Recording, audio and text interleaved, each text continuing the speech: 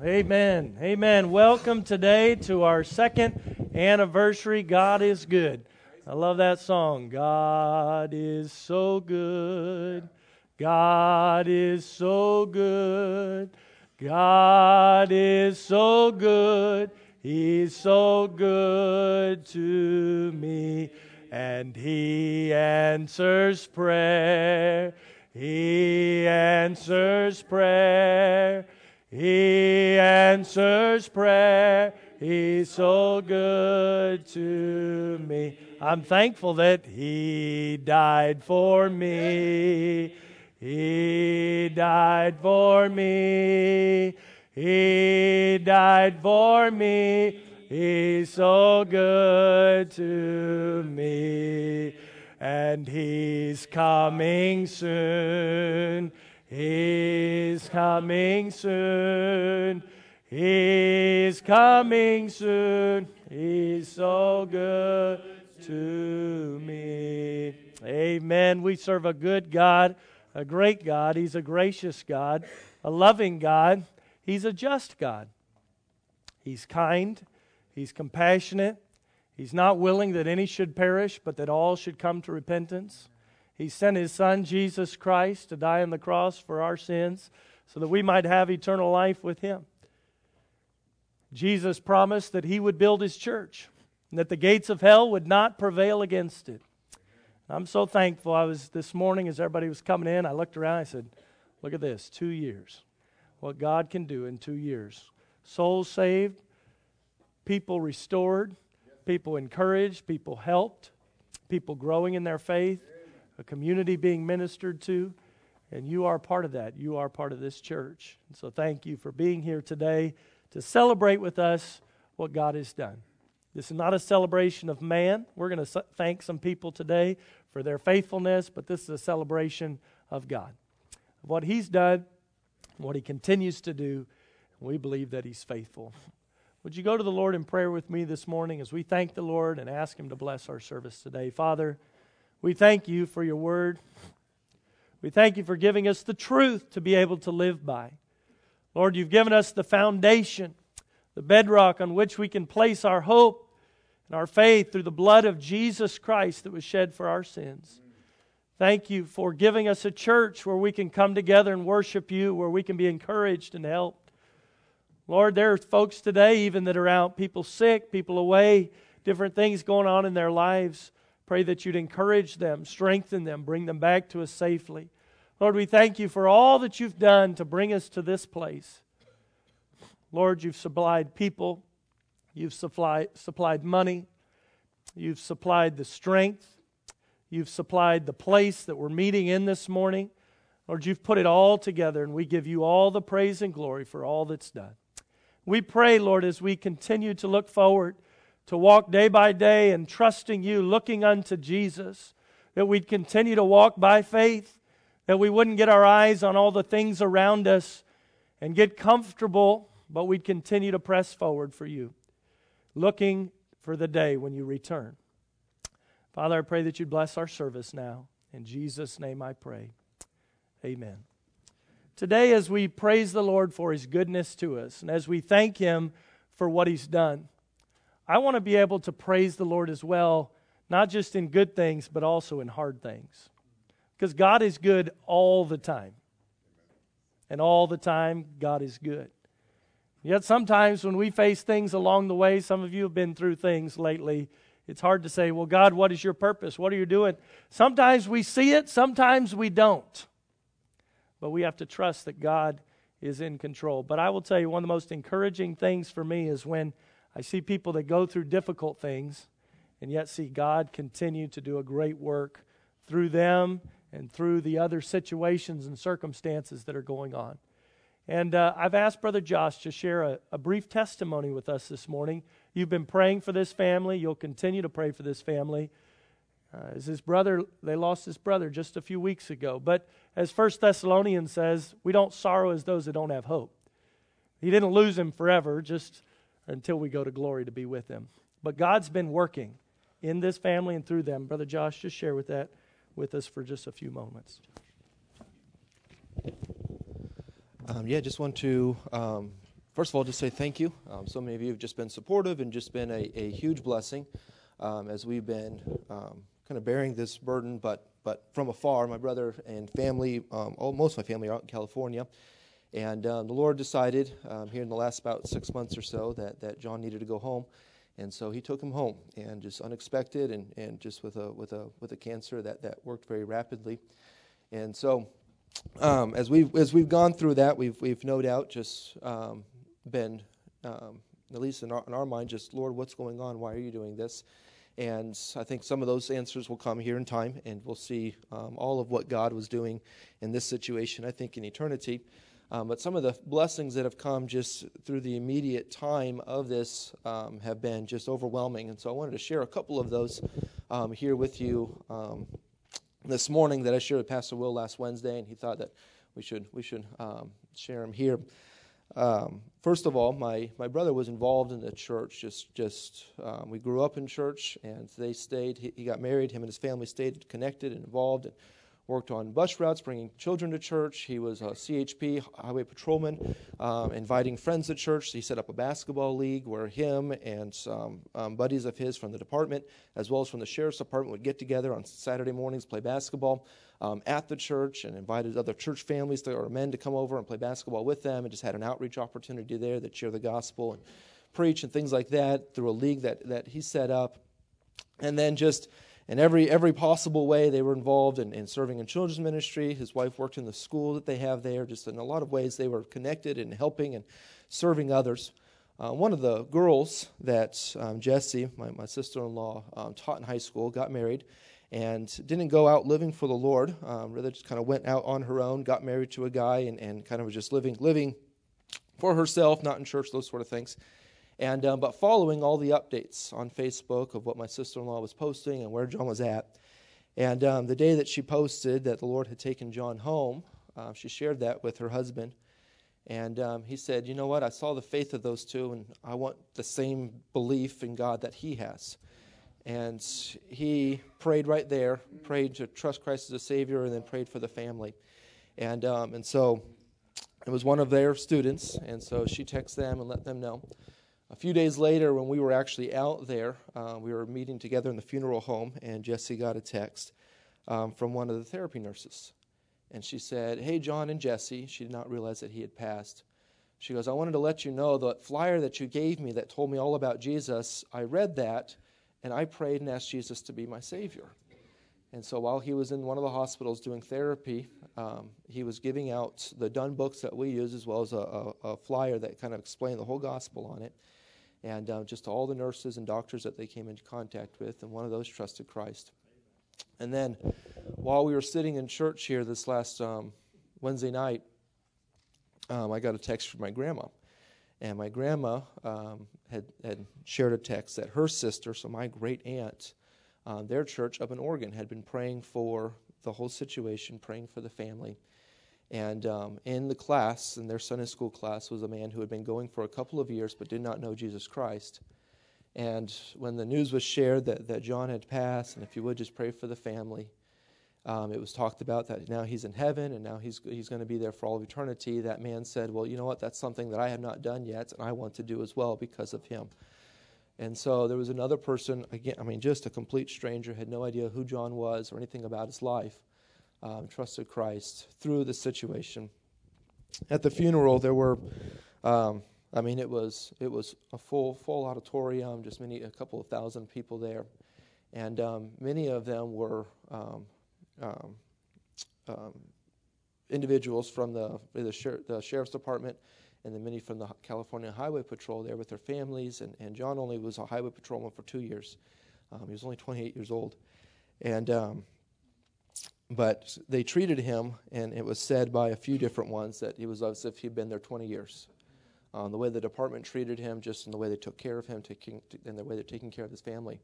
But the way he just made an impact on everybody. Everybody knew John. And he just had that kind of personality. He was a very outgoing person. And there were a couple of those that we know for sure raised their hand and would trust Christ as their Savior as well at the funeral. The church does every year, they do a First Responders Sunday, and that's just an opportunity the church uses to honor sheriff's deputies and ambulance drivers and firefighters and all those things. And they have one coming up, and it's a prayer that through the testimony of John, as well as there's many others who work in the department who go to the church, that through this, that they would see many of these men and their families just come to know Jesus Christ as their Savior. And that's been the prayer of the family, and it's our prayer. And if you pray for us, pray in that way, that his testimony continues to live on as it's been doing, because he was just that kind of person. Pastor. We say, why did this happen? Why did this all go on? We may not know every little detail till we get to eternity someday, but it's so comforting to know already 5 new people that'll be in heaven someday with them. What a blessing. We were just talking, it'll be 10 years here in about 3 months that my wife and I moved down to the Greenwood Village Baptist Church to work under Pastor Clayton and his wife Mary Ellen. And it's hard to believe it's only been 10 years, but on the other side, it kind of does feel like a long time too, so it kind of goes both ways. And this was our first full-time ministry position after finishing school, and we learned so much working there. And I'm so thankful for the time, the years we had there, working together, and the friendship that the Lord has continued to allow us to have. When we started this church, I wanted Pastor Clayton to be able to come. He was here a year ago for our anniversary Sunday, our first anniversary, and he was here just a few weeks ago when I was out of town. But I wanted him to come because I am thankful for the people that have helped me. And God gives me an opportunity to be able to preach and teach and lead others, but I'm not doing this in a vacuum. You know, of course, we have the Lord to help us and guide and direct us, but I'm thankful for people like Brother Clayton who have helped us. And so, Brother Clayton, you come, share what God has laid on your heart this morning. Thank you for being here today. Amen. Amen.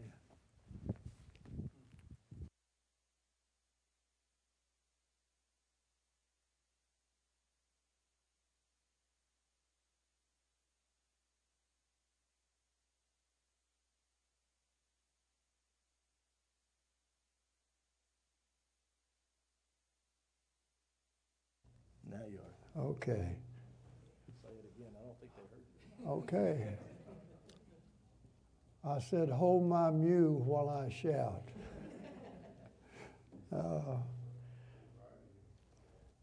10 years ago, what a blessing it was for our paths to cross with Brother Will Cover. Now, his dad is the one that told me about his son. I was looking for a youth pastor, and I talked to his dad one Sunday night. He told me that he would really be a good one, a good youth pastor. And so I got his name and telephone number and called him, and he came, and the rest is history. Amen. And one thing about Brother Cover and his wife, his family, they're so faithful, and they're great Christians, and he has great faith. That's the reason why God's building this church, is because he has great faith, and you can just put it down. Some great things even greater things are going to happen in the future here at the Rise Baptist Church. And all I want to do is just encourage him. I just want to encourage him all I can. And he can do it. God can do it through him. He can. And it's a blessing to be here today, me and my wife. And she's sitting over here. She's 4'8". She is 5 feet tall when I married her, and she's been shrinking ever since. And we've been married now 68 years. And we're going to just try to make it right on to the end. Amen. Right on to the end. All right. Why don't you stand up, honey, so they can see you?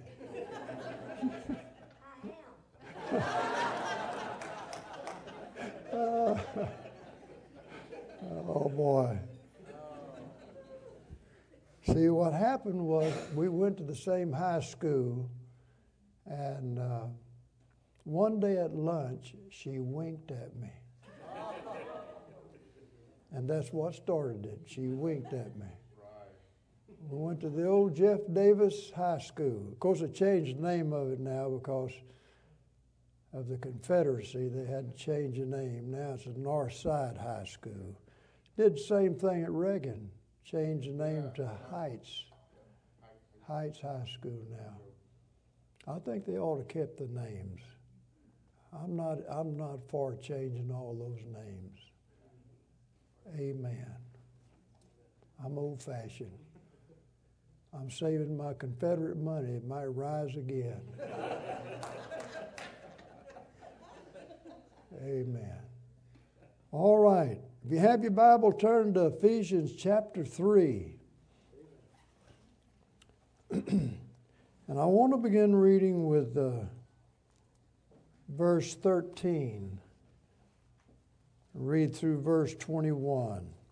This is a message I preached when I started the South Winds Baptist Church in 1991. This was the first message.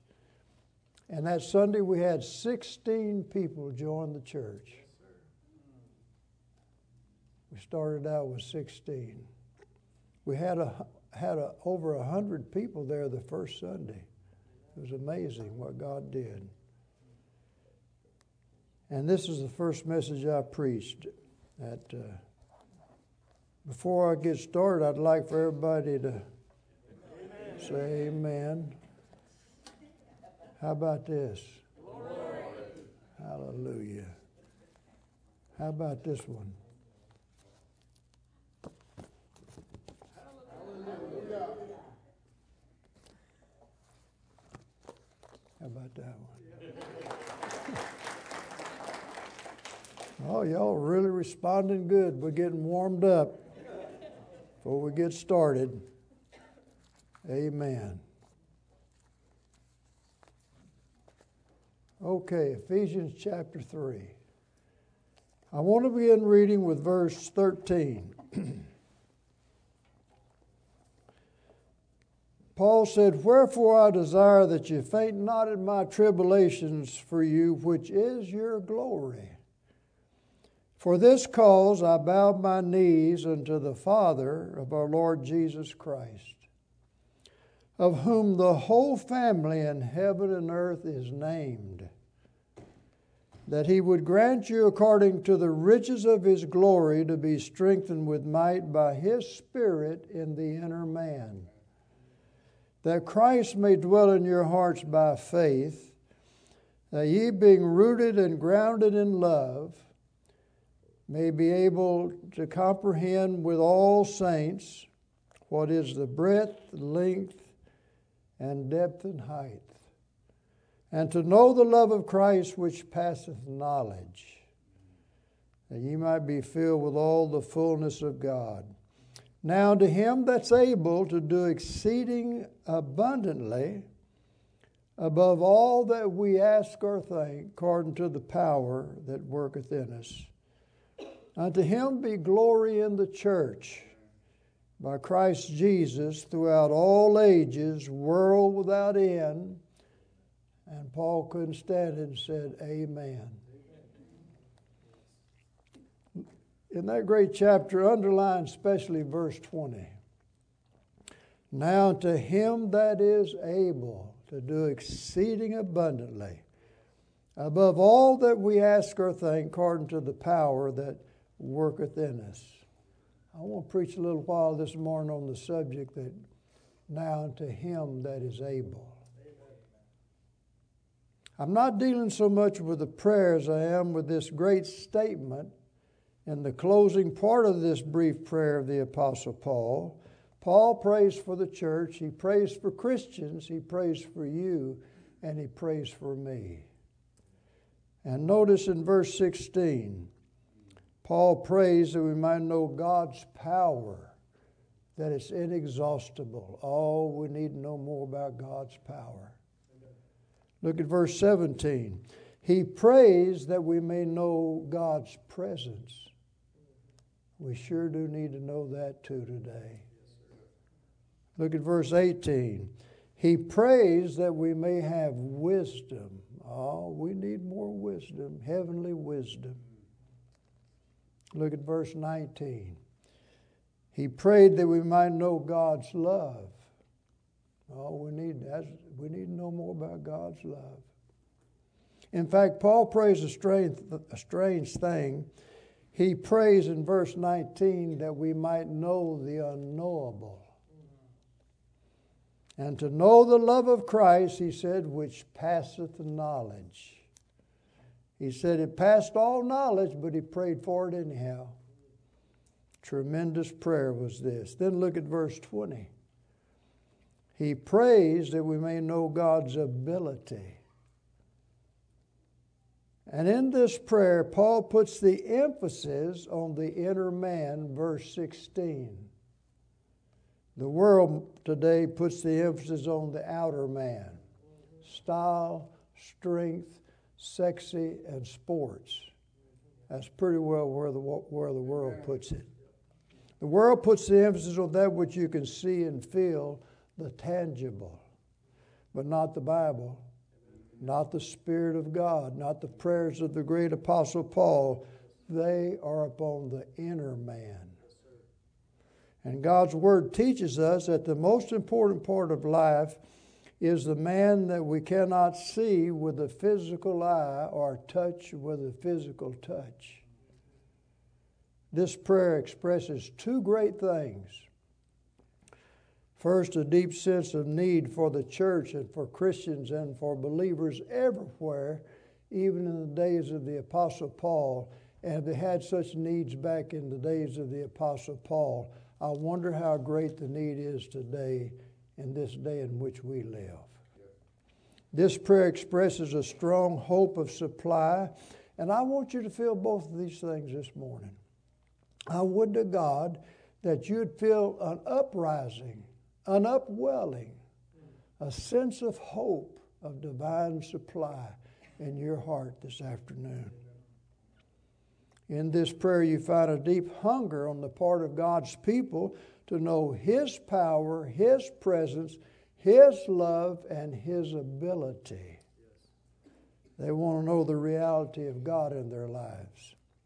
I think there's a voice going up to God from the hearts of His people today like that which went up from the heart of Elisha when he prayed in 2 Kings 2, verse 14.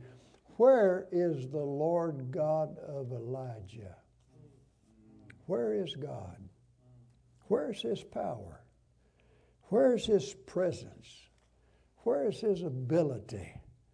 Thank God His ability has not diminished with the years. He's untarnished by time. Hebrews 13, verse 8. He's eternal in nature, and He's as capable and able today as ever before. I believe that. Yes, sir. Amen. I would to God we'd just this morning that whenever we leave this house of God, there'd be no doubt in any Christian's mind but what God is equal and able of all that we need in this hour. And there's a number of times in the New Testament where the Bible says God's able. And I want to point some of those out this morning. That's my introduction. Every message has to have an introduction before you get to the first big point. Are you ready? I want to show you in the Bible where it says God's able. Here's the first one. He's able to keep His word. Amen. Romans 4, verse 21. And being fully persuaded that what He had promised He was able, there's that word able, He was able also to perform. And this is referring to Abraham being fully persuaded. Abraham believed that what God said He would do, he was able to do.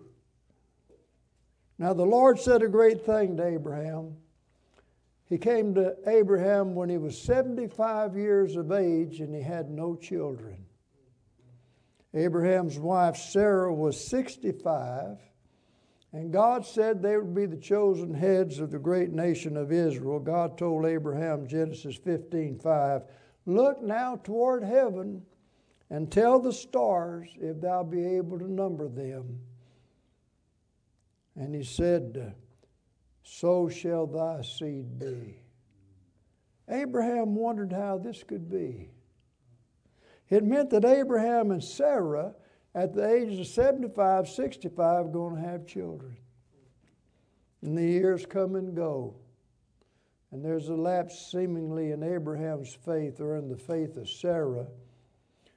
And Sarah encourages Abraham to take Hagar to wife, which he does, and Ishmael is born. And this was a thorn in the flesh to Abraham's descendants ever since Ishmael's birth. They've been one against the other ever since. You know who they are. The Arabs and the Jews. They're still at it to this very day, the Arabs and the Jews. God's able to keep His word. Abraham is now 100 years old and Sarah is 90. And God, who had promised them a child, said it's coming to pass and the performance will equal the promise. God's able to keep His word. Abraham believed God. And you know, Abraham had to discount some things in order to believe that God would keep His word, and you're going to have to too. First of all, Abraham discounted his age and the deadness of his body and of his wife's. You know, the older I get, the more I feel like Abraham. I'm just going to discount my age and ask God to use me anyhow. Amen. Hallelujah. Yes, amen. I was in a great big Christian school over in Winston-Salem, North Carolina.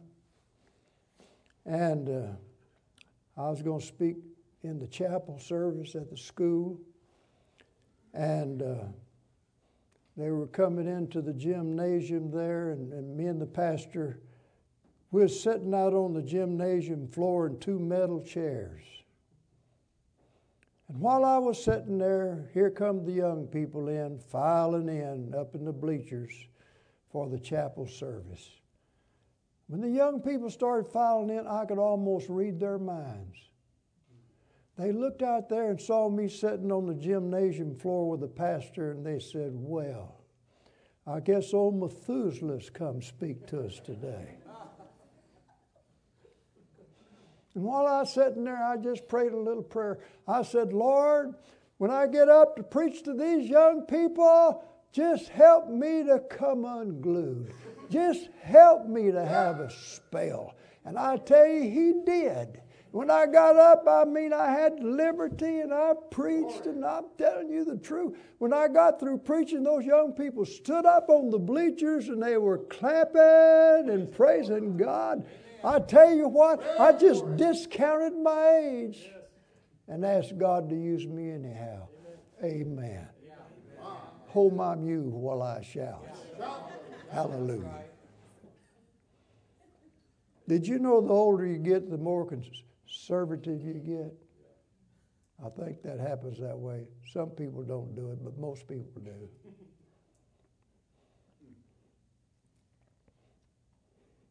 I've seen someone get up and say, well, let's borrow $2 million. We're going to build this auditorium. Older people say, where are you going to get the money to do it? And young people, man, they jump, hey, praise God, we can do it. Let's borrow $2 million. Amen. Hallelujah. Wouldn't it be wonderful if you could mesh together how the older people feel and the young people feel, just kind of mesh that together and make it work? Wouldn't that be wonderful? Hallelujah. I was in a camp meeting Thursday and Friday in Broadus, Texas, 3-hour drive from my home. Man, they filled that place up. But you know what? I looked out there, and there was nothing but old people. That's all that was there. There wasn't any young people. All of them were old people sitting out there. What's going to happen to us when all these old people are gone? Yes, sir. These millennial people, you can't get them in church. Right. And did you know hundreds of churches close every year? They're closing down right now. Every year in America, hundreds of churches. I hope we can start reaching more young people, more young couples. We need them to go along with us older folk that's got a lot of wisdom. Amen.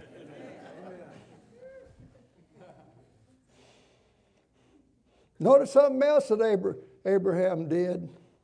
He defied all precedents. And it never happened that way before. Yes. Did you know tradition's killing many a church? Yes. I've heard some people say, well, preacher, never has been done that way before. Well, who cares if it never has been done that way before? As long as it's honest and good, gets the job done. I'd like to do something every once in a while. Never had been done that way before. Amen. Then Abraham defied the ordinary laws of nature and opinions and philosophy of men by saying, God said it, does not matter that every evidence is against it, God is able. Amen. He's able to keep His word. How thankful I am for that. 2 Corinthians 1 verse 20, for all the promises of God in Him are yea, and in Him amen, unto the glory of God by us. 2 Peter 3 verse 9, the Lord's not slack concerning His promise. Promise of God will be fulfilled. He's able to keep His word. Now unto Him that's able, do exceeding abundantly above all that we ask or think, according to the power that worketh in us. Brings me to my second big point. Still showing you in the Bible where it says God's able. Oh, I like this one. He's able to supply. 2 Corinthians 9 verse 8. And God is able, there it is again. God's able to make all grace abound toward you, that ye always having all sufficiency in all things may abound to every good work. It's a scripture that defies all description. The word all is mentioned 3 times in this verse. All grace, all sufficiency, all things. Paul said God's able to make all grace abound toward you. Amen. Maybe I'm preaching to someone this morning who's wondering if God's able to meet the needs of your life. Oh, He can. He can. Philippians 4:19. But my God shall supply all your need according to His riches and glory by Christ Jesus. But wait a minute. Take that verse in the context of Philippians chapter 4. Yes. What Paul was saying was, because you took care of me, God's going to take care of you. That's what he was saying. Amen. He's able to supply. Sure is. Last week we was also over in Salado, Texas, above Austin, in a Bible conference. And one night the preacher had some missionaries stand up there and their little children, and he was telling they had such needs. And the Lord just touched my heart. I had a $50 bill, and I went over and gave it to the little boy, and he turned around and gave it to his daddy. $50 bill. Whenever I got home, I had some letters concerning my birthday. Opened up one of them, and it had a card in that card was a $50 bill. You know, that's the way God does it. Over the last 64 years, I mean, you can't outgive God. I mean, I've given stuff, and God just gives it right back. He does. You see, I was known at Greenwood Village in years past as the king of the special offering takers. I mean, when you got a big church and a big annual Bible conference and a big school and 15 buses and a youth camp and on television every Sunday morning, you can't make it on the regular tithe. You have to have special offerings, and that quite often. Amen. One Sunday night, I was taking up a special offering. While I was taking up a special offering, someone started beating on the side door. Mighty hard to concentrate and take up a special offering while somebody's beating on the side door. I said, Deacon, would you get up and go over there and see who that is beating on the side door? Deacon got up and went over there and opened the door, and there stood a lady, and she had a sack full of money. She owned the laundromat down the street. She said, a while ago, God just touched my heart and told me to come down here and give this sack full of money. And the deacon took the sack full of money, closed the door, and locked it back. Walked in, I was taking up a special offering, walked up on the platform, gave me that sack full of money while I was taking up a special offering. You say, you believe in stuff like that? That's what makes me so happy, amen. I've seen the old storm clouds gather, looked like there wouldn't be any way out, and God would just show up in the nick of time and take care of every need. Amen.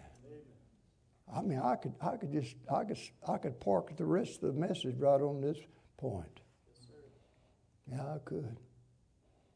We started in 1991, South Winds Baptist Church, and within a year we got some property down the street, had about a 3-bedroom concrete block house.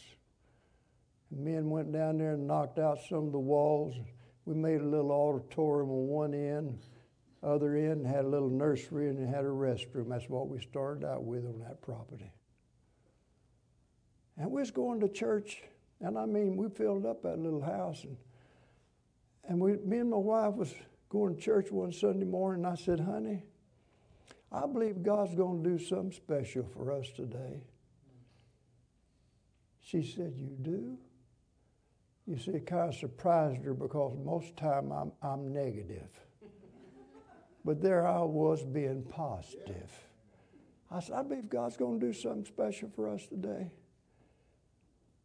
And I preached that Sunday morning, and about 6 people joined the church that Sunday morning. And then I got up and I said, folks, I want to share with you what's on my heart.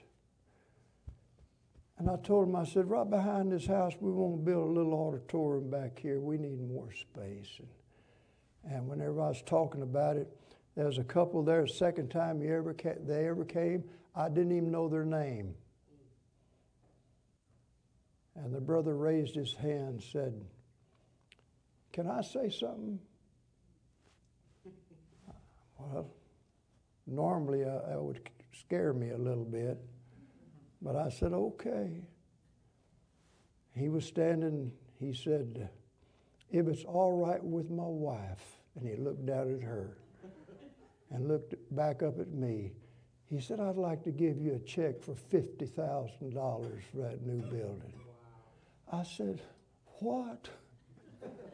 I went down on my knees and started crying.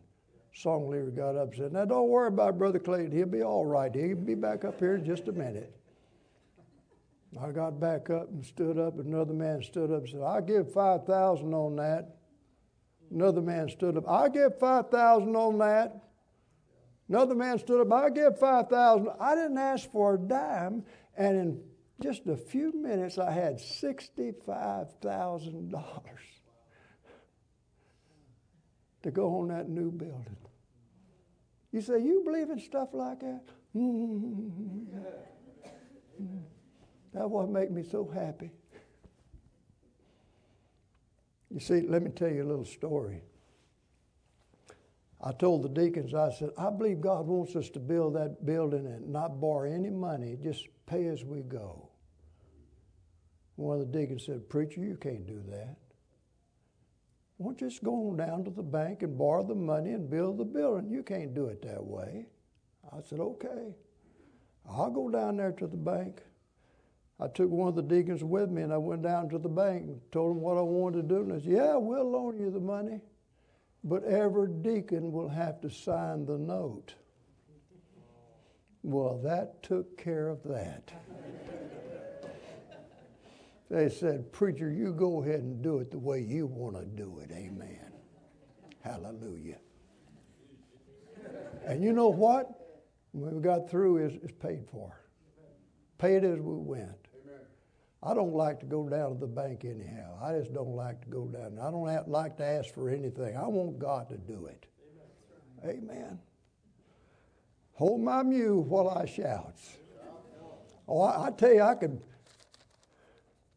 Let me tell you one more. I'm trying to teach you how God supplies.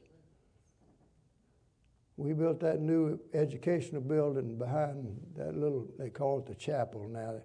Built that educational building. And I had enough money to build it, but we needed a paved concrete parking lot. Our parking lot was just gravel. That's hard on the women's high heels. It really is. And we needed a paved concrete parking lot. And the builder kept after me. He said, you want me to put that parking lot in? You want me to put that parking lot? I said, well, now wait a minute. I've got to see if we can get the money before we can do it. And one Friday, I got down on my knees. Now listen, I'm going to tell you something. I'm a nobody. But I believe God hears and answers prayer. Yes, sir. Yes, amen. And I got down on my knees and I said, Lord, that builder's after me. Wants to know if he can put that parking lot in, and we need it. And Lord, if you want me to put that parking lot in, would you please let me know today what to do about that? Well, I had on my old work clothes working around the church that day, and 4:30 rolled around and nothing happened. I went home. My wife had supper, and after supper I said, honey, I guess I better go in the bedroom and call that contractor and just tell him we don't have the money to put that parking lot in right now. She said, well, I think that's a pretty good idea. I went to the bedroom and I sat on the bed and I have a telephone right by my bed. I reached over to get the telephone and it rang and it kind of scared me. I picked it up. It was Miss Fincher. You see, the story behind that is Brother Fincher, he was sick. He had cancer. And Fred Fincher. And every time I'd go see him, he'd say, preacher, I'd like to pay for putting that parking lot in. And he died. He just hauled off and died. I said, Lord, he was going to pay for that parking lot. And he died. Well, when I picked up the phone, it was Miss Fincher. It was his wife, Miss Fincher. She said, Brother Clayton, are you going to be down at the church tomorrow on Saturday? And I said, yes, ma'am, I'll be there. She said, well, good. I want to come by about 10 o'clock and give you a check for $70,000 to put that parking lot in. I said, what did you say? I started crying and got away with her. She was hung up. My wife came in and I was crying. She said, who died?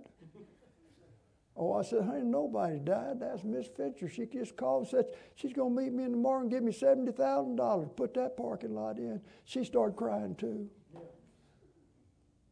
And Saturday morning, I wasn't sitting in my office waiting for her to come in. I was standing in the parking lot at 10 o'clock. And she drove up and got out of the car and came over and gave me a check for $70,000. She said, this is what Brother Fincher wanted to do. And here's the money. And when she gave it to me, I reached over and just hugged her. I'm going to tell you something. I'd hug anybody for $70,000. Amen. Hallelujah. Hold my mule while I shout. Well, I got to get off of this point. Bring me to my third big point. He's able to subdue all things. Look at Philippians 3:21. Who shall change our vile body, that it may be fashioned like unto his glorious body, according to the working whereby he's able. There's that word able again. He's able even to subdue all things unto himself. The word subdue means to conquer or subject. God's able to subdue or conquer, bringing all things under subjection to him. That includes you and that includes me. Do you think God can't bring you down on your knees? He can bring you down on your knees that fast. You better forget pride. God's able to bring every man or woman down on their knees before him. To subdue all things in the scripture here is referring to our bodies. Something some people don't understand is that whenever you get saved, your body didn't get born again when you got saved. I've heard people say, well, I won't tell you right now, preacher, whenever I got saved all over. No, you didn't. You're not aware of what the Bible teaches. I've heard other people say, well, preacher, I'll tell you right now, when I got saved, oh, the Lord gave me the whole works. No, he didn't. If he did, then you just step aside when the Lord comes again. You don't need a new body. You already have one.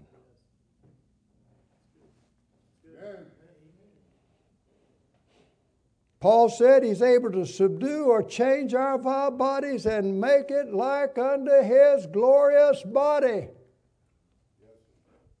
There is in the Bible what is called progressive sanctification.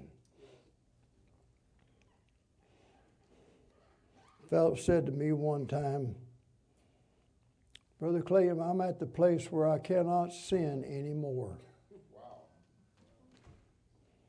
I talked with him long enough till he sinned right on the spot.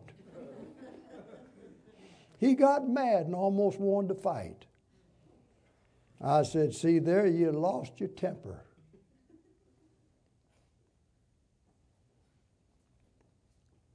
And he said, well, you tried my patience. I said, well, I wouldn't have, but I thought you was perfect. Amen. No, he proved he wasn't perfect. I've never seen a perfect person, and if I happen to run across one here in Garden Oaks, I'm not going to encourage him to join this church. It ruined this situation completely.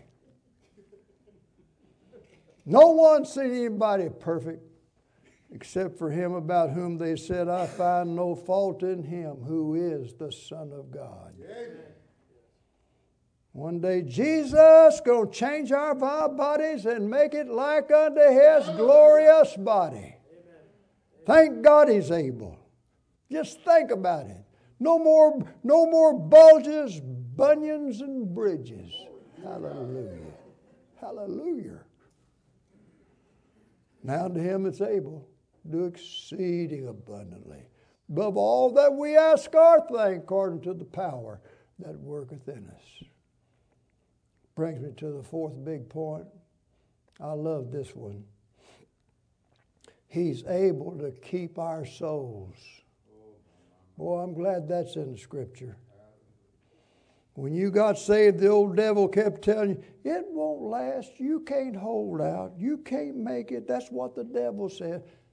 That's not what the Bible says. The Bible tells me I don't have to hold out because he's holding on to me. Hallelujah. Devil's right because we can't make it on our own, but God can bring us through. The two wonderful verses, 2 Timothy 1 verse 12. Paul said, for I know whom I have believed and am persuaded he is able. There's that word able again. He's able to keep that which I've committed unto him against that day. 2 Timothy 4:18. And the Lord shall deliver me from every evil work and preserve me. I like that word. He gonna preserve me. He gonna preserve me to his heavenly kingdom, to whom be glory forever. And Paul couldn't stand it and said, amen. Amen. You know, Paul was an amener. Amen. Did you know I'm pre about everything? I'm predestined, I'm prepaid, I'm prepared, I'm preserved, I'm premillennial, and I'm pickled in the juices of his grace. Amen. Hey, might as well do that one. Oh, Jesus said, John 10, verse 27 through 30, my sheep hear my voice, and I know them, and they follow me, and I give unto them eternal life. And they shall never perish, neither shall any man pluck them out of my hand. My Father which gave them me is greater than all, and no man's able to pluck them out of my Father's hand. I and my Father are one. I just believe that with all my heart. I was not raised a Baptist. I was raised in a denomination that taught Baptists were good as far as they went, but they just didn't want all that God had for them. And I was taught that Baptists believe that damnable doctrine, once saved, always saved. I wouldn't call it that. That's a wonderful doctrine. Amen. I was over at my mother's house, just became pastor of Greenwood Village just a few months, and I was over at my mother's house, sitting around the kitchen table, my sweet grandmother, Mommy, in heaven now, my mother in heaven, all of her daughters, they had no boys, all girls, 6 girls. Sitting around the kitchen table, we just fellowshipping about the things of God. And the Bible was there on the table. And my sweet grandmother reached out and put her hand on the Bible and said, Harold, you can't show me eternal security between the lids of this Bible. And when she did, I quoted John 3:16. I quoted John 10, 27 through 30. I went over to Hebrews 6, quoted some of those verses. And after I was quoting the Bible, I looked at my mother, and my mother was looking at my grandmother, and my mother said to my grandmother, I tried to raise him right. And there I was, a pastor of a church. I thought she did a jam-up job. There I was pastoring a church, and she said, I tried to raise him right. I thought she did pretty good.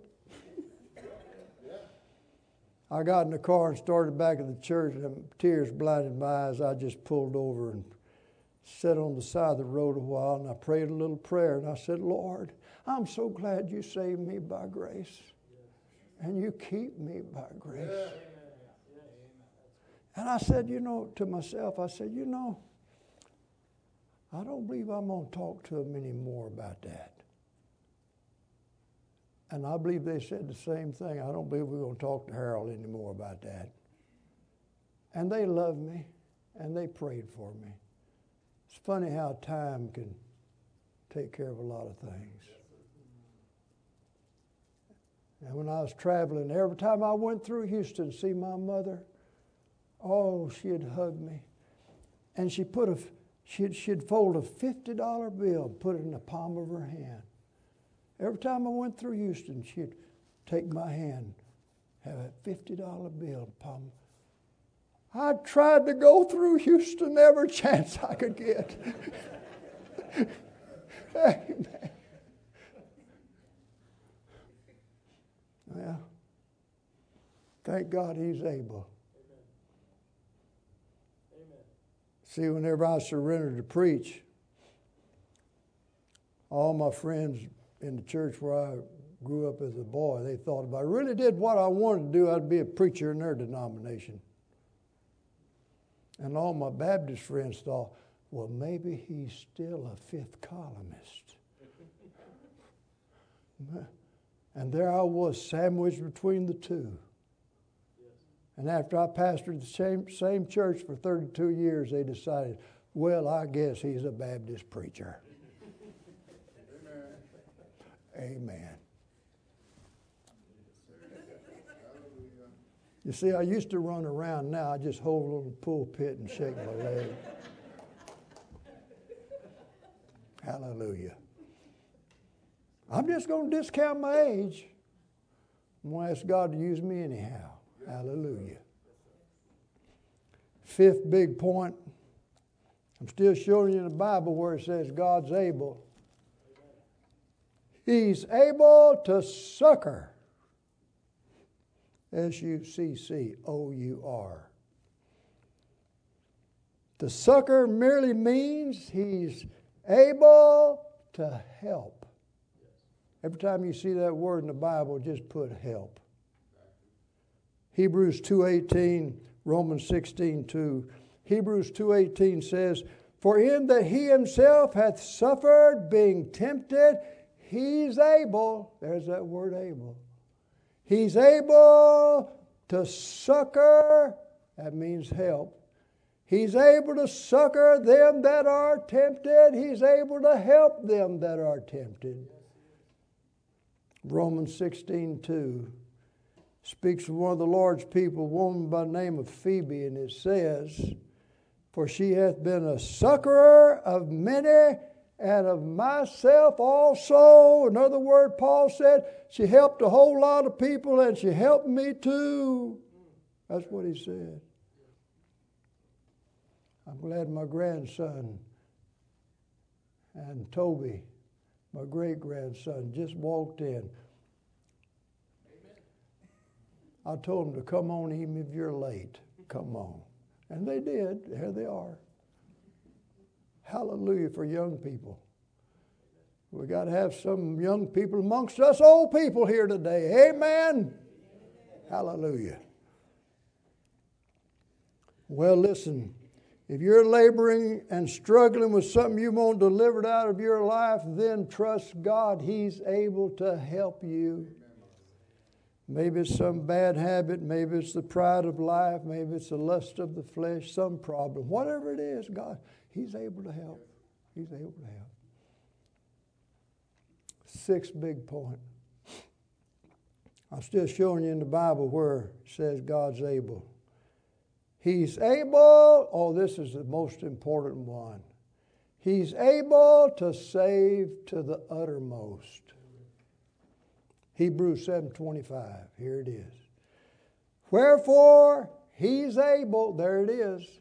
He's able to save them to the uttermost, to come unto God by Him, seeing He ever liveth, to make intercession for them. Uttermost means He saves completely and finally.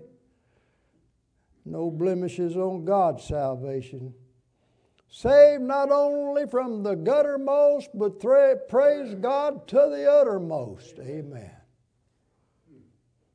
He can reach down to the depths, deepest depths, and save. If He could save that thief on the cross, He can save you and me. If He could save Saul of Tarsus on the way to persecute God's people, He can save you and me.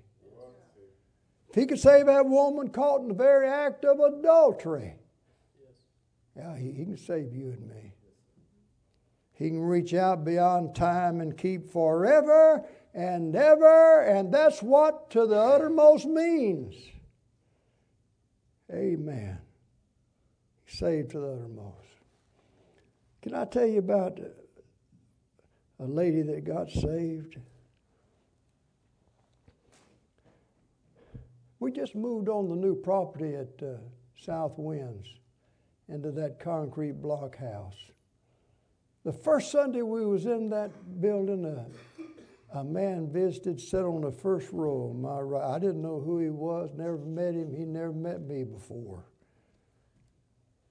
But before the service, I felt like he liked me. I liked him. Somehow or another, my heart went out. I just liked him.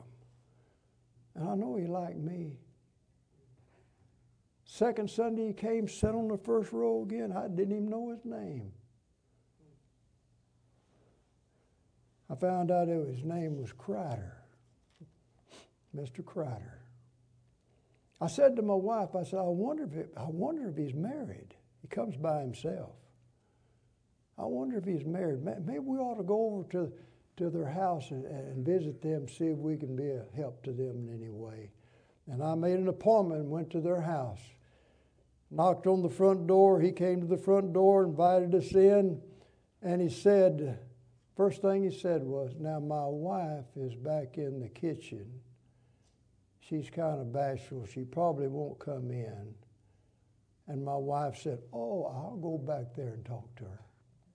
My wife went to the kitchen to see his wife. I talked to him in the living room. This is what he told me. He said, I'm a businessman. I go to the Orient.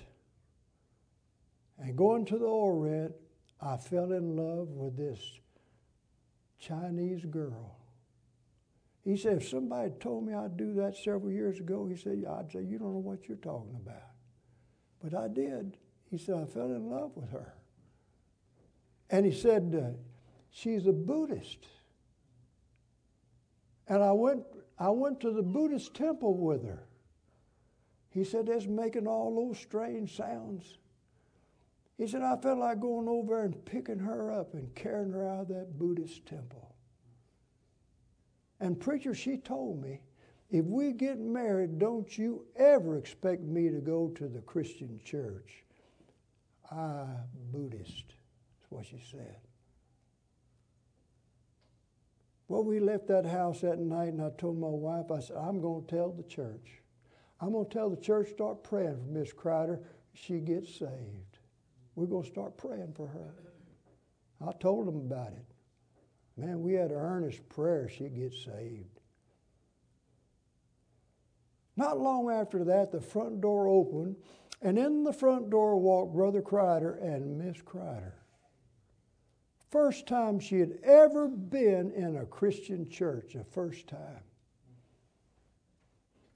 I couldn't believe it. That's what we do. We pray for things to happen, and when it happens, we don't believe it. You know. There she was.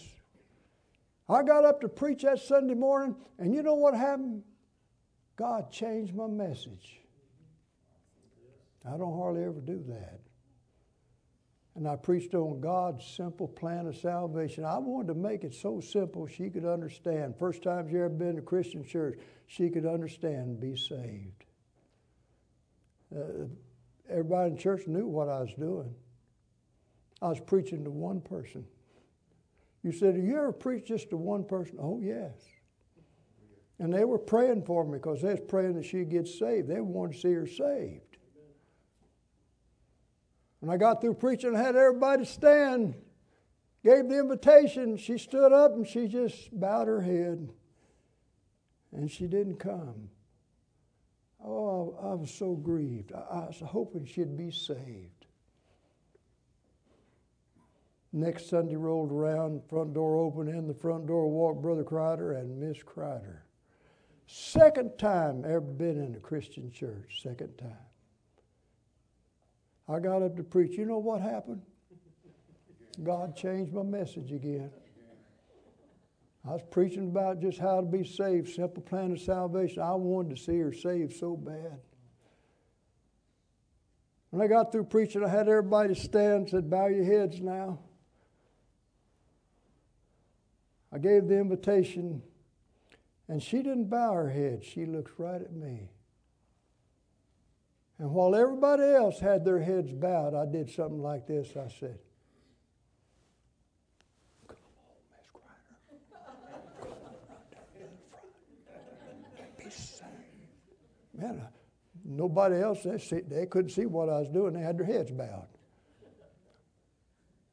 I begged her to come. And finally, she just bowed her head again. And you know what?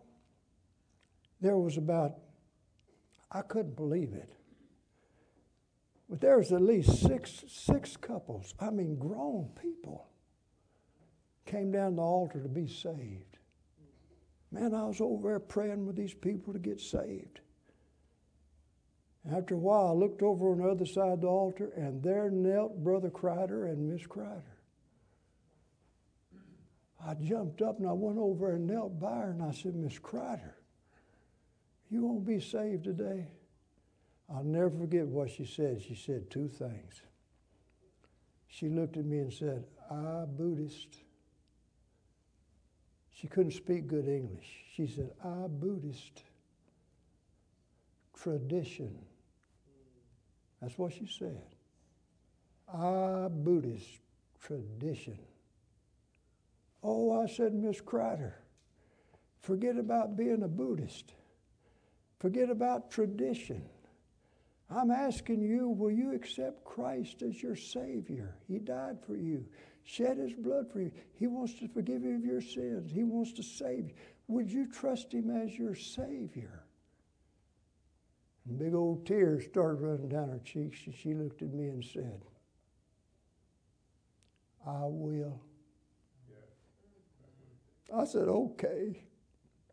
Bow your head, let's pray." We prayed, and Miss Crider gave her heart to Jesus. And Brother Crider, he thought she'd never go to a Christian church. And there he was. He had his arm around her. He had her all hugged up. He just cried. She got saved.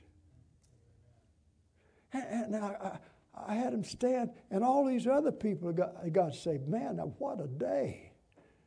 And I was telling all the people about it, and I came to her, and I just cried. I couldn't say much.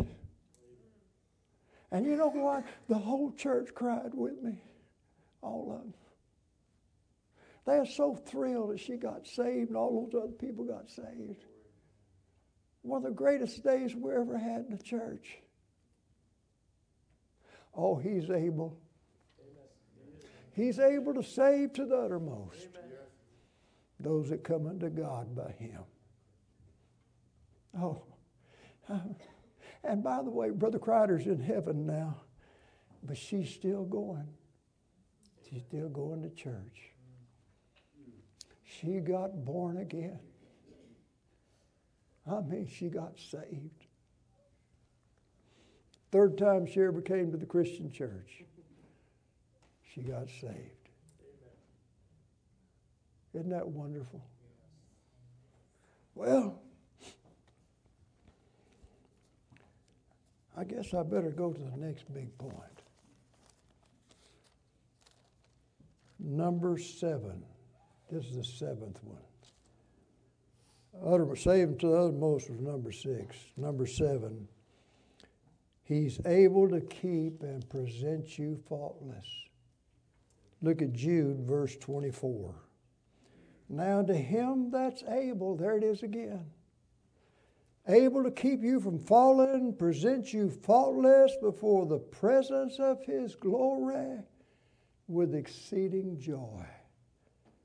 One day in that final coronation day for me, when I stand in His presence, robed in His righteousness, washed in His blood, indwelt by His Spirit, partaker of His divine nature, God's going to say, I find no fault in Him at all. Now unto Him that's able, do exceeding abundantly, above all that we ask or think, according to the power that worketh in us. You know, I like that old hymn. I like the old hymn. I'm sorry, I just do. I like those old hymns. 'Tis the grandest theme through the ages rung. 'Tis the grandest theme for mortal tongue. 'Tis the grandest theme that the world e'er sung. Our God is able to deliver thee. Yes, He is. He's able to keep His word. He's able to supply. He's able to subdue all things. He's able to keep our souls. He's able to succor our help. He's able to save to the uttermost. And He's able to keep and present you faultless before the presence of His glory. Now to Him it's able to do exceeding abundantly above all that we ask or think, according to the power that worketh in us. Now to Him it's able. Let's stand with our heads bowed. And I want to pray. And then we'll have an invitation number. And we want to invite you to come to Jesus if you've never been saved. Just like He saved Mrs. Crider, He can save you. He wants to save you. He wants to do it today. Lord Jesus, we're nothing without You. Thank You for the message today. I feel overcome with this wonderful truth that God's able. Oh, He's so able. And that's why we have this church here. You've blessed. You've been so able to bless Brother Culver and the people here. And the second anniversary. Thank You that You're so able. Lord, continue to do that work right here. And Lord, may the Holy Spirit speak to people in this area. May the Holy Spirit draw people right here. And Lord, speak to their hearts. Some need to be saved. Some are saved, grown cold and indifferent, and need to get back on their honeymoon love with Jesus. Help them to do it. And Lord, bless this invitation right now. And if folks feel that small tug in their heart, help them to know that's the Holy Spirit. And help them to come unashamedly. We're not ashamed of somebody we love. Help them to come. And we'll thank You for it. In Jesus' name. Amen. Our heads are bowed, eyes closed. Pastor's here. The invitation's given. If you need to move your membership or to be saved or come for prayer, come right now. Just come. Amen. Take the first step. He'll be with you on the second. Yes, He will. Amen.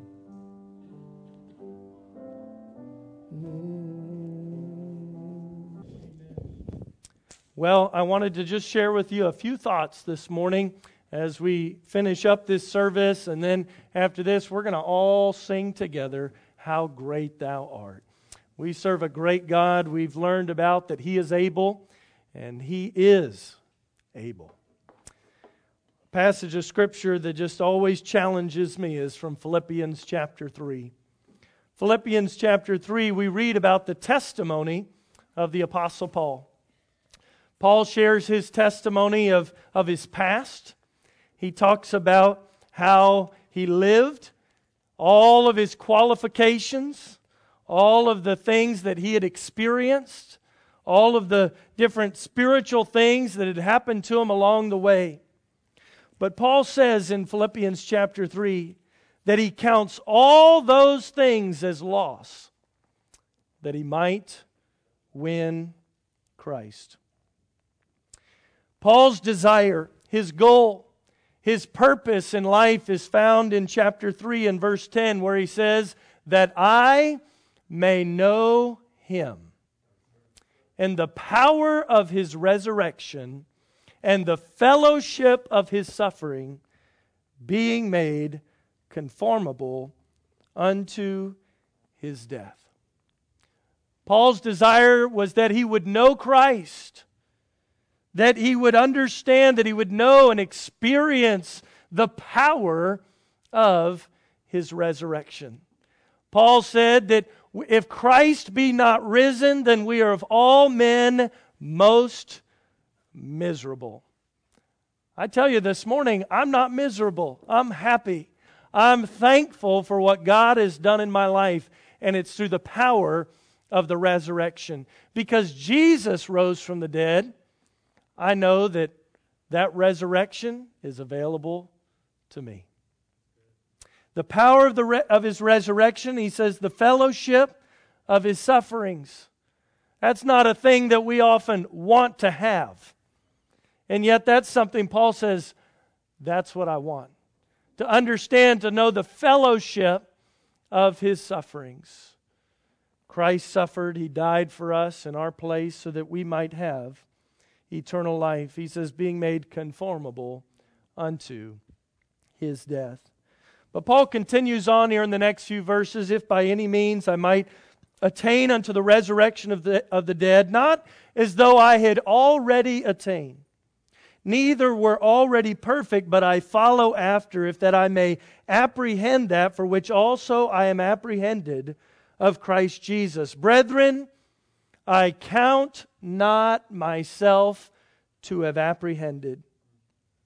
But this one thing I do, forgetting those things which are behind and reaching forth unto those things which are before, I press toward the mark for the prize of the high calling in Christ Jesus.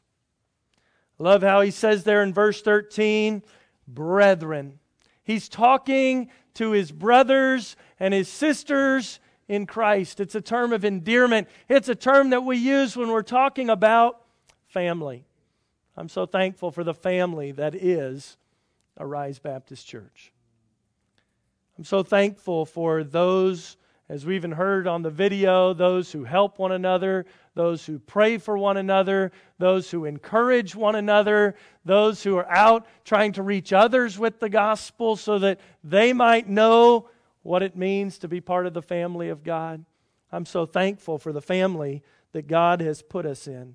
I'm so thankful to call you my family.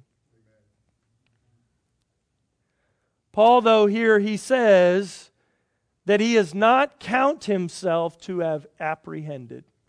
To apprehend means he's saying, I haven't arrived yet. I haven't fully grabbed onto or completed everything that I want to complete. An anniversary time is a wonderful time to look back. But I would say in a church anniversary, it's also a time to look forward, to continue to advance for the cause of Christ. Paul even says here that he forgets those things behind. It's not that those don't matter in the sense of that's how we got to where we are today, but they don't matter in that those are not the things that will continue putting us where we need to be.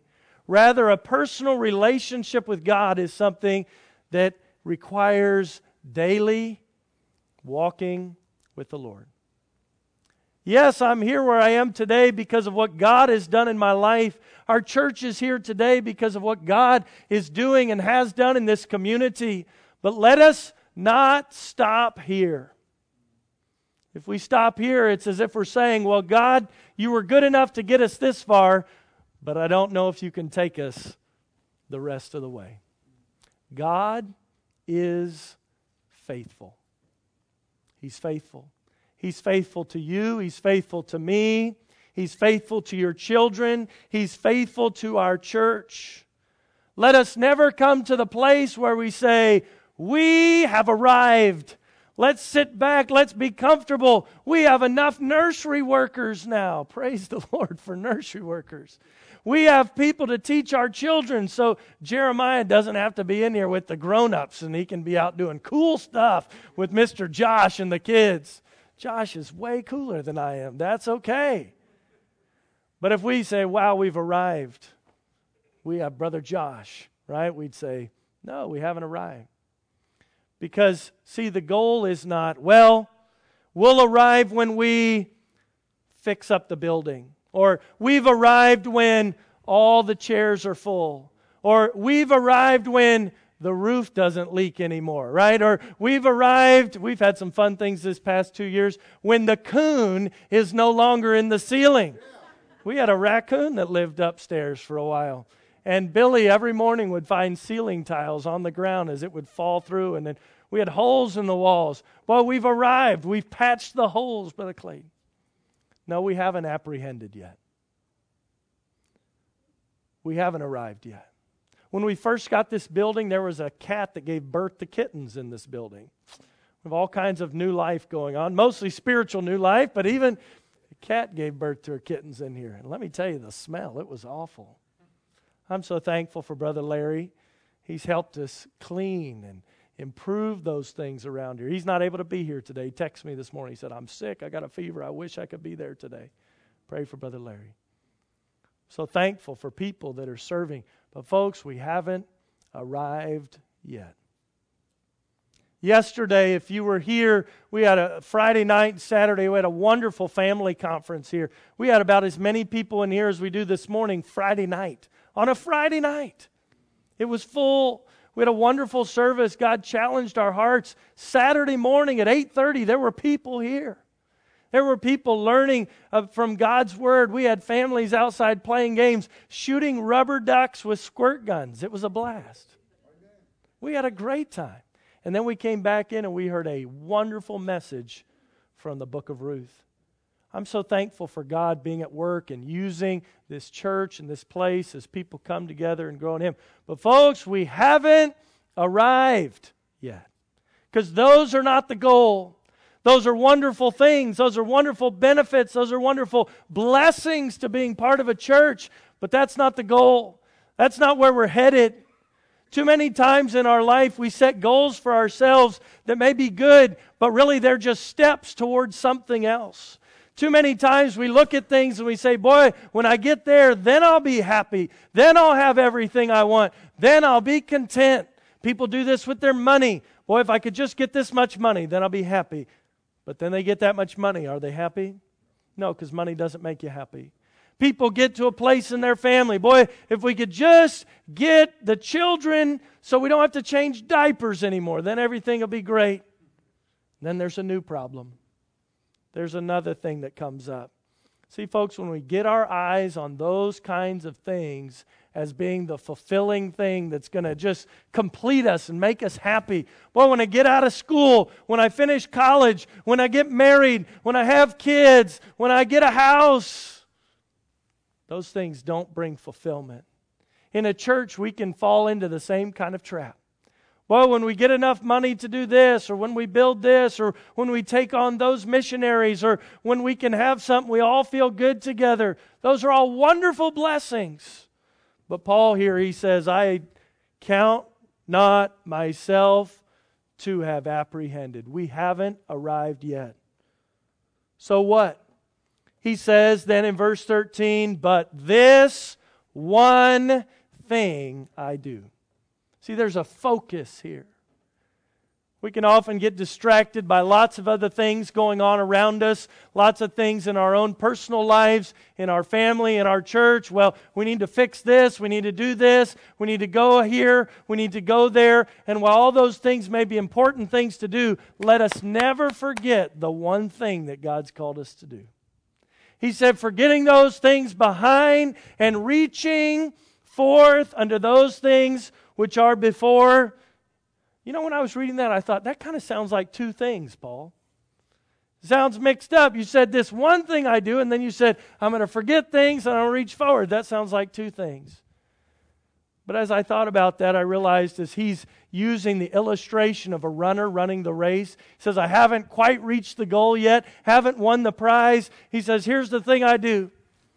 He says, as I'm reaching forward, as I'm running forward with everything that I have, I forget those things that are behind. You see, if you're running forward with all your might towards the Lord, the things behind you, they're just behind you. It really is one thing. There's a singularity of focus, a singularity of purpose. What was his purpose? That I may know him. That he might have the relationship with God that the Lord wanted him to have. What kind of relationship does God want to have with you? I'll tell you, it was so important to God to have a personal relationship with you that he sent Jesus Christ. Not just to live, not just to leave all of heaven's glory and come to this earth, but then he died.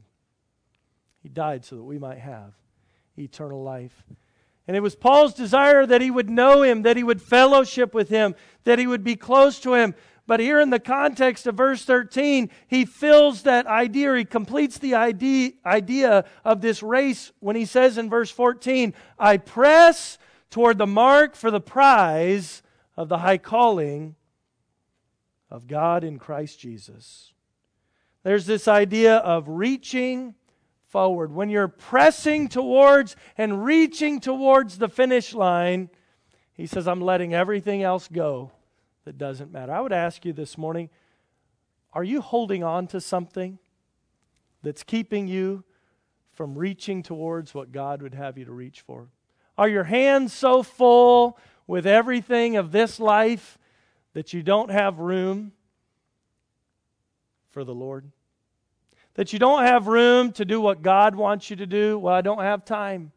I don't have energy. It's a priority issue.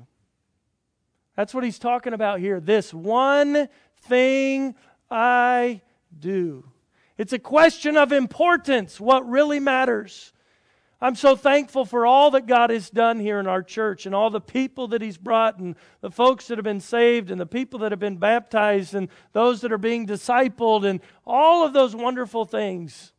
How God has provided and he's given us a family, and those are wonderful things. I just want to challenge you this morning. Let us not stop here. Let us not say, we've arrived, we've attained, we're done. We're going to get so full holding on to everything we have here that we can't continue to press forward for what God has for us next. Let us not hold on to the past so tightly that we can't press forward to what God has for us in the future. There are still people today that will die without the Lord. And I want to do our very best to share the gospel with every single one of them that we can. You say, well, you can't do it to everybody. Well, I can share it with those that are around me, those that I have contact with. Just this past Thursday, I got a phone call from a lady, and she said, can you come to the hospital tomorrow morning? She said, my dad's going to have surgery. So I went down. I was there 5:30 in the morning on Friday morning, and supposed to be just a routine surgery, check for things. His body is full of cancer. It was a very awful thing. Is an awful thing. This family's going through a lot of hard troubles right now. You say, why would God allow that? I don't know, but I know that this life is not everything that He has for us. We haven't attained it here. We haven't apprehended it here. We're going to continue to press forward. But you know, I'll tell you some positives. The brother of this lady came. He's been struggling with all kinds of things, involved in drugs and other things that are hurting his body, making bad choices, running far from God. This brought that brother to the hospital. I got to share about the Lord with him. Say, is that what it might take? Whatever, Lord, as long as your work goes forward. See, Paul said, I haven't apprehended yet. I haven't arrived yet. He said, I'm reaching forward to something. What's he reaching forward to? He says, this mark, this finish line. The prize, what is the prize? It's the high calling of God in Christ Jesus. Can you imagine one day what it's going to be like? when God sends out His call.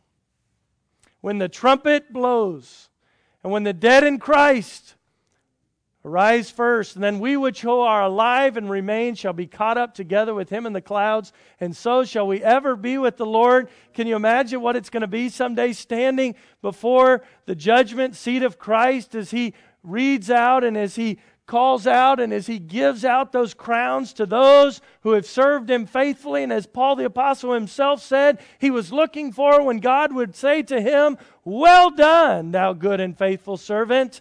Enter thou into the joy of thy Lord." Will God say that to you? What mark are you pressing for? Where are you headed? What's the goal? What's the focus? Where are you spending your time? Spending your purpose? I will tell you, I've been in, this is now the third church I've worked in a full-time basis. When we went to Greenwood Village with Pastor Clayton, he was in the process of getting that church going again. And as he was preaching the Word and as people were coming and joining the church and the church began to grow, there was always these stages along the way where more folks would come in. He'd say, "Oh, it feels so good. We have people to take care of this and take care of that and do this, do that. Now we can kind of relax." No, because there's still people that need the Lord. When the Lord moved us, my family and I, up to Indiana to help a friend of mine as they were trying to encourage a struggling church and bring it back, we served the Lord faithfully there with them for 3 years and saw God begin to do that. And they went through some of those same stages again. It always happens. God's been doing that in our church here as well. But it's so easy for us. I'll tell you, there's been some times in the last few weeks where I called some people. I said, "God's been so good to us. He's provided all of these things." I said, "We're at a place we can kind of take a break." And it would feel good. And I'm not saying we never rest. We ought to sleep. We need to take care of ourselves, take care of your families, and we want to be able to be a church that allows you to do that. We're not talking about being busy so that you can't take care of yourself like you need to. But I am talking about let us keep the right focus and the right purpose. Not let all the things that bring comfort to us to hold us back to continue to take steps of faith to do what God calls us to do. Faithful is He that calleth you, who also will do it. We serve a faithful God. And I would just encourage you as Alan comes in just a moment to lead us in the song, "How Great Thou Art." We serve a great God. Let's remember why we're here. It's not to exalt me. It's not to exalt any of these other people. It's just to thank them for what God's done through them. Would you stand with me as we sing, "How Great Thou Art"? O Lord my God, when I in awesome wonder. Alan, lead us.